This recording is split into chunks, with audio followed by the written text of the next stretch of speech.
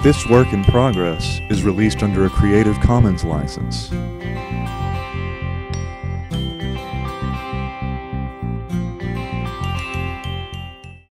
The following Still Ripples podcast is dedicated to all those living in confusion, who are in pain, and who are searching. He who has ears, let him hear.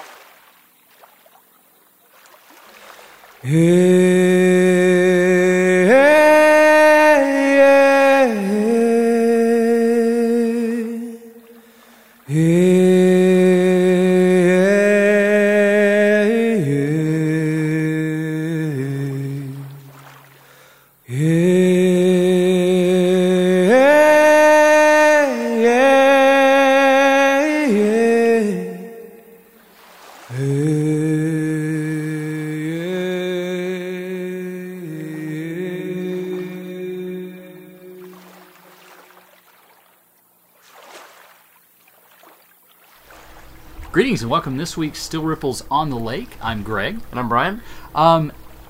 We're coming to you guys literally one day before the anniversary of 9/11, which happened 12 years ago.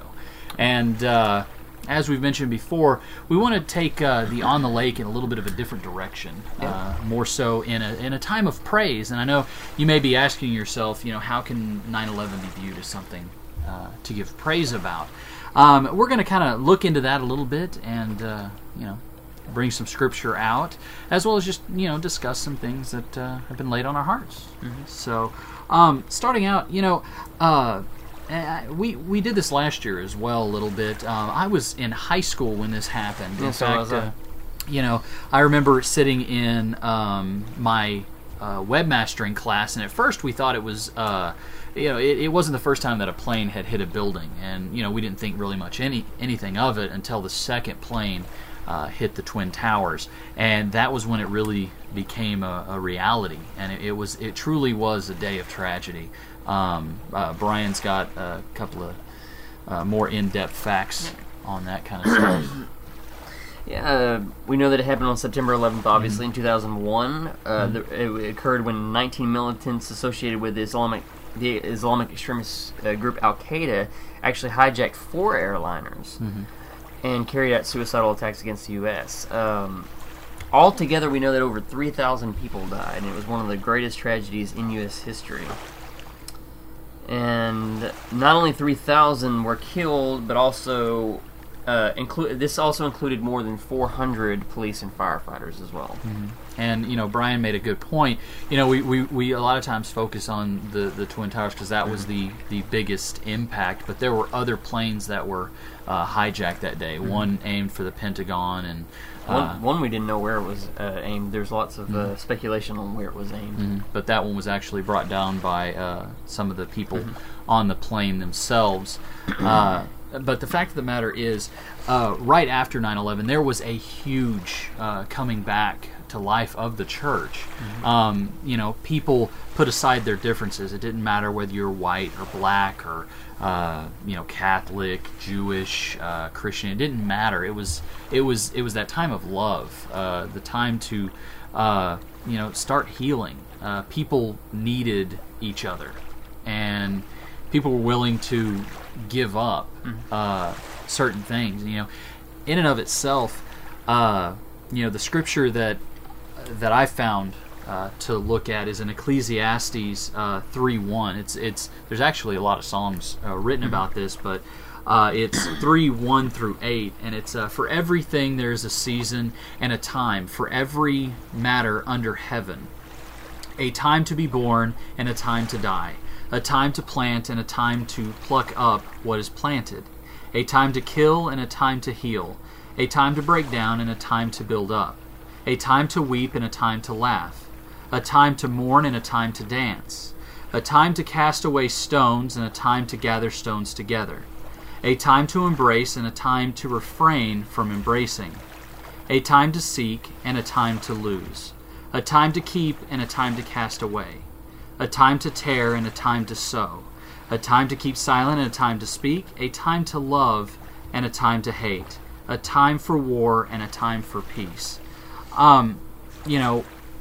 when that attack happened, I know myself, I actually did kind of, even though I didn't want to, I found myself in a lot of that fear because there was so much uncertainty. But the reality of it is Christ was right there in the middle of it. God was right there to bring comfort where there was no comfort, bring peace where there was that fear. A lot of good people lost their lives, and that's not something that we look at lightly. It's not praising that people lost their lives, but the testament of American will that came out of that. Again, like I said, people that you normally wouldn't see coming together put their differences aside to draw together. There's people out there that have spoken about September 12th. The attack happened on September 11th. September 12th, people were coming out of the woodwork to volunteer, to help. It was like a glimpse of an America that we haven't seen in years, that came out of a tragedy. Yeah.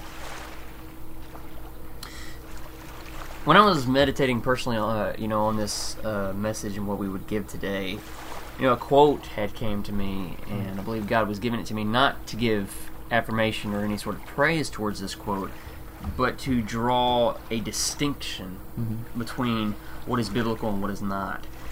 And the quote, it's been quoted many times. What it says is, "He who has a why to live for can bear almost any how." On the surface level, this seems very true. And what God was telling me is, this is not entirely accurate. And for three reasons. Number one, we may not always understand the why. I mean, the why may be presented to us, we may ask it, but we don't understand, what's going on. I mean, I know this quote can be taken different ways, but seeing how it came from Friedrich Nietzsche, who is an atheist, I would say this is actually an accurate way to take it. So we may not always understand the why. Number two, we may not always agree with the why. I mean, things may happen, and we may understand the why, but then at the same time we don't agree with it. So still, no comfort is brought. Number three, if we both understand and agree with the why, it may still bring no comfort to us at all. And that's also true. Concepts and reasons, I mean, sometimes we get tied up in a lot of the things that we talk about, and concepts among themselves and reasons among themselves, that's not the point. That's not what's going to bring comfort and everything. And sometimes in the center point of our pain and of our suffering, we should not be looking for a why. We should be looking for a who. And this isn't a who to blame or to toss anything on other than trust. We should be looking to whom to trust, and that who being Jesus Christ. And Greg mentioned, there were people that were turning back to God. There were people turning back to their faith. They were relying on Christ and not simply themselves and not simply others. I mean, I'm not talking about a who as in relying on other people simply, in and of themselves, but turning to a who that is Christ, that is divine, that is our Lord and Savior. And that you make an amazing point. There's a lot of tragedies that happen. I mean, even in the study of Job, if you know the why, it doesn't necessarily mean that you're going to be okay with that. Yeah. I mean, there's sometimes that things happen that you find out why, but it still doesn't really sink in as even really being. It's like I hear you saying why, but I still have questions of why the why, and it just compounds things. When you give that uncertainty over to God and let Him take that away, there's a removing of those questions. Yeah, you still have them, but there's a sense of peace. Yeah. When you give it over to He who controls the winds of the storm, who at just the very mention, the storms and the winds and the waves and everything cease. I can relate to the tragedy that was in my life. That week I didn't find any sense of rest, except at night when there was a sense of peace, just a rest that I couldn't fathom. I should have, for all intents and purposes, been just wired all night. I mean, I was so stressed, everything was going on, yet, when I knew I couldn't do it in my own strength. Yeah. Just like when this happened, it was one of those things, where do you turn? So many people would look to the who, like Brian was saying, in a physical person, but the reality of it is, when you look to God, He holds all in His hand. Yeah, I mean, we may still have the question, but the burden of uncertainty is being lifted, and what we have is, as you're saying, we have peace. We can take joy, and what is replacing it also is trust. Yeah. We have faith in knowing, and as you said, the certainty that is given in the book of Ecclesiastes that you showed there is that sense of comfort and peace, because we know that God, we know that you, Lord, are there for us, because, as you said, we can't do it in our own strength. I mean, we've seen the best that man can do, and it doesn't compare to what God can do. One of the verses, and I'm glad that you mentioned the book of Job, one of the verses that came to me, and that is so humbling, is in Job chapter 1, verses 20 through 22. It says, and this is after the series of events that have happened to Job's life that are tragedy. Before it actually happened to him physically, it was what happened to his family, to his wealth and everything else. It said, "Then Job arose and tore his robe, shaved his head, and fell to the ground and worshipped. He said, 'Naked I came from my mother's womb, and naked I shall return. The Lord gave, and the Lord has taken away. Blessed be the name of the Lord.' Through all this, Job did not sin nor did he blame God." That just floors me completely, because the reaction, it is, he fell to the ground and worshipped. Another verse, another part happened with another individual. It was David. And I recently read this again. It was 2 Samuel chapter 12, verse 20. And this is after God has already told him through the prophet Nathan. God, this is after the sin of David. David has admitted to his sin. He has sought forgiveness for his sin. And Nathan told him that he is forgiven. But he also God also told David through Nathan that punishment will come, and that he was going to take his son from him, the son that would be born. And so that actually happens. It happens, and in the following verse 20, it says, "So David arose from the ground, washed, anointed himself, and changed his clothes, and he came into the house of the Lord and worshipped. Then he came into his own house. When he requested, they set food before him, and he ate." The reaction again is worship in the face of tragedy. Though this was David's fault, this was his tragedy, yes, but still, we oftentimes, and I'm not saying that it's our fault, but what I'm saying is, we oftentimes put the blame on God and we're done. We just throw it at him and we're done. But when I read this verse, God was moving on me, and he was like, look at this. This is what your response should be. I'm like floored, and I can see why someone like David is called a man after God's own heart, because I admittedly, I would have difficulty with that. The immediate response, worship. Our immediate response is often question. We question you, Lord, and we're like, I don't understand, and I'm just so frustrated. And we throw questions at him, we throw accusations at him. But with David, it's worship. With Job, it's worship, and that's amazing in and of itself. I mean, and it's not like it's a half-hearted worship either. It's not like a tongue-in-cheek or biting, gritting the teeth, forced worship. It's an honest, from the heart form of worship. And I agree with Brian on this, that it's the hardest thing to do. Is in the face of tragedy and in the face of adversity, to give those unending praise and worship to God. And it's two different it's two different scenarios.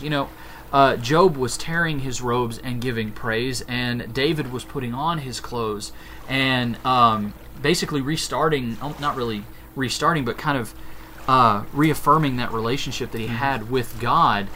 He admitted, I made the mistake. it was wrong, and he knew that there was punishment to have, but he still gave praise to God. He still gave that worship. In our lives, there's so often times that we make poor choices, and we ask the questions, why? Why, God? Why is this happening? And instead of giving that worship, just falling on our face before Him and giving praise. And I know that sounds completely counterproductive to what people normally do. But it's in Him that you find that comfort, that you find that peace. When God wraps you up and just says, it's okay, everything's going to be fine. Yeah. We're not spared the punishment, but He's there to bring us through it. There are people that are living the life of their mistakes. Yeah. They weren't miraculously healed from a choice that they had made overnight, but God has brought them through it, and they have an amazing testimony because of it. So what is our, and what you're pointing at is assurance. What is our assurance in all this? I mean, we have examples, and, that's great. And so, when I was preparing for this myself, I could feel it in the back of my mind, thinking that, what is our assurance? We see example, we see what we should do, but what more can we give praise about? What can we give to y'all to acknowledge and to say, this is your assurance. This is what God is saying. And there are two examples in Scripture that I've seen that I came upon. One of which is when Christ was about to be crucified. It's in the book of John. John 16:22. Christ is about to be crucified, and He gives that assurance to the disciples. He says, "Therefore, you too have grief now, but I will see you again, and your heart will rejoice, and no one will take that joy from you." I was like, wow, Lord, that's awesome, because that's what a lot of people had at September 11th. They had that grief. But take joy, take heart, because you can rejoice, and no one will take that from you, because you will see Christ. He will be with you. And another part was whenever Lazarus had died, and Jesus was talking to Martha and everything, and he was giving her assurance. He was trying to comfort her. And Martha's and it's in it's in John 11:24-26.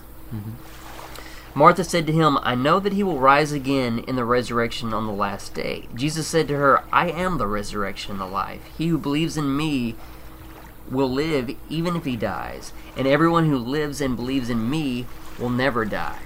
And then He asked her, "Do you believe this?" And of course she acknowledged Him. That's the question you should ask yourself. Do you believe this?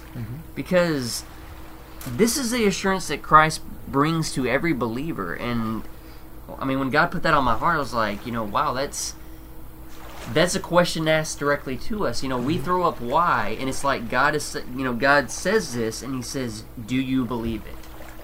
And if the answer is yes, then the why can cause so much disheartened and discontent in our life. But the real question is, do I believe this? The answer is, an affirmation, yes. Then there's the why has no place in my life. What has place is the who, and that's Jesus Christ. Yeah. One other verse that came to mind is actually from the Sermon on the Mount. I've been doing more of an in-depth study on it, and that's verse 4, which it's known as the Beatitudes, and it says, "Blessed are those who mourn, for they shall be comforted." Yes. Who better to comfort us than our Heavenly Father?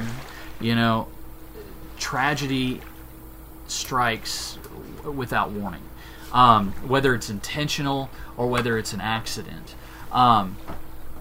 This world can only bring comfort so far, and it's a falsehood. It's not a reality. Brian pointed out probably some of the more impactful verses, especially when Jesus gave that assurance of that comfort. It doesn't mean that it's going to be easy, and it doesn't mean that it's going to feel good, but the fact is there is hope. There is a tomorrow, and it's okay to mourn. It's okay to weep. It's okay to feel sorrow, for you will be comforted. And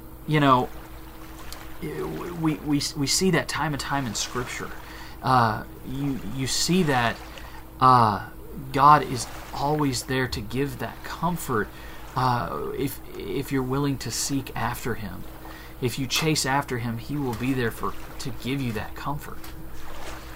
And it's just so awesome to know that we have access to that. Mm-hmm. That if you will seek Him, He's not going to hide Himself from us. Mm-hmm. And we give just the utmost praise for that comfort. It's been 12 years since 9/11, and it's still a very, very tender subject. It's something that's very, very powerful. But we can also look back on it and use that to say, you know what? God gave us comfort. Mm-hmm. God has given us the strength to persevere. Yeah, it's a point in our history that we can acknowledge that God was present. Some people say that, where was God during 9/11? Mm-hmm. God was present. Mm-hmm. He was there, and it could have been so much worse. Mm-hmm. And yet, He was there. He protected us. He took care of us. He comforted us. Mm-hmm. And we have to acknowledge Him for that. Yeah, and give Him praise and worship. If you would, join us in prayer.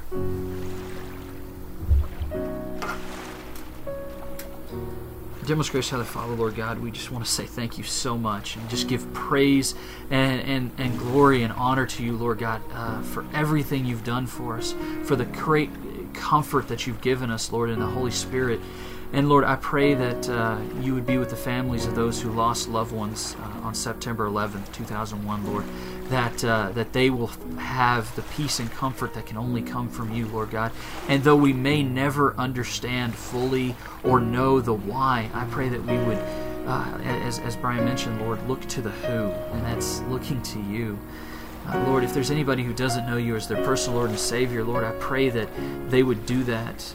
They would come to know you as their Lord and Savior before it's too late, Lord. And I pray that you would be with this podcast and just help it to reach out to all those out there, Lord, as we begin to grow, as we begin to develop into what you would have us to be, Lord. I pray that you would hide us behind the cross and draw us near to you. I pray that you'd be with those out there who are sick or hurting, Lord, that you would give them comfort. And again, we just give all praise and honor to you, Lord. In your holy name we pray. Amen.